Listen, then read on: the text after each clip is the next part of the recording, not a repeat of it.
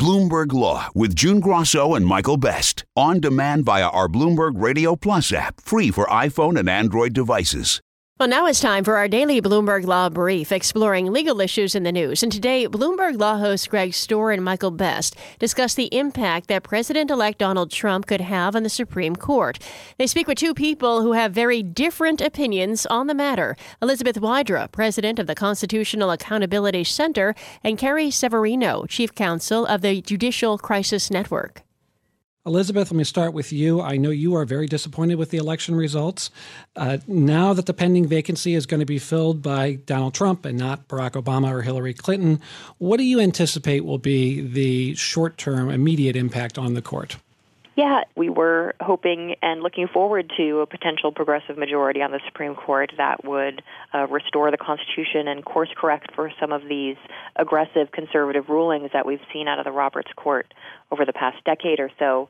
But if there is a ninth justice that is appointed by President-elect Trump to the Supreme Court, we're back in the world that we were in before Justice Scalia's passing, where we have a 5-4 conservative majority, but with justices like Anthony Kennedy and Chief Justice John Roberts, who sometimes do side with the more liberal justices to reach progressive rulings. So I think right now we need to remember that, yes, for progressives like myself, who might be disappointed that we are not looking forward to a progressive majority, we still are in the world where it is possible to have progressive victories in the court. Well, Carrie, during the campaign, now President-elect Trump released a list of judges he said he would consider appointing. How confident should people be that he's going to actually pick somebody off this list when he makes an appointment?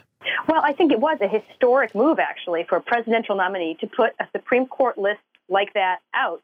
And I have confidence in it largely because we see the impact it did have on the election. Many of the exit polls are showing that the Supreme Court was the top issue for over 1/5 of the voters. That is huge, and I'm not sure we've ever seen that kind of influence that the Supreme Court has had on a presidential election in the past.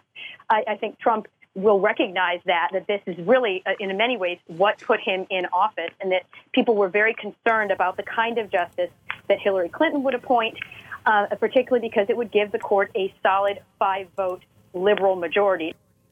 That's Elizabeth Wydra, president of the Constitutional Accountability Center, and Carrie Severino, chief counsel of the Judicial Crisis Network, speaking with Bloomberg Law host Greg Stohr and Michael Best. You can listen to Bloomberg Law weekdays at 1 p.m. Wall Street time here on Bloomberg Radio. And now among the top legal stories from Bloomberg Law, according to a consumer lawsuit, Volkswagen's plot to cheat emissions tests wasn't limited to diesel cars. VW is accused of also installing so-called defeat devices in at least 6 models of Audi's 3.0-liter gasoline engines. The class action lawsuit on behalf of more than 100,000 vehicle owners claims Audi installed emissions cheating software on A6, A8, Q5, and Q7 models dating back to February of 2013. And that's this morning's Bloomberg Law Brief. You can find more legal news at BloombergLaw.com and BloombergBNA.com. Attorneys will find exceptional legal research and business development tools there as well. Visit BloombergLaw.com and BloombergBNA.com for more information. You can listen to Bloomberg Law weekday afternoons at 4:30 p.m. Eastern. In New York on Bloomberg 1130. In Boston on 1200 AM and 94.5 FM HD2. In San Francisco on 960 AM and 103.7 FM HD2. And Sirius XM Satellite Radio Channel 119.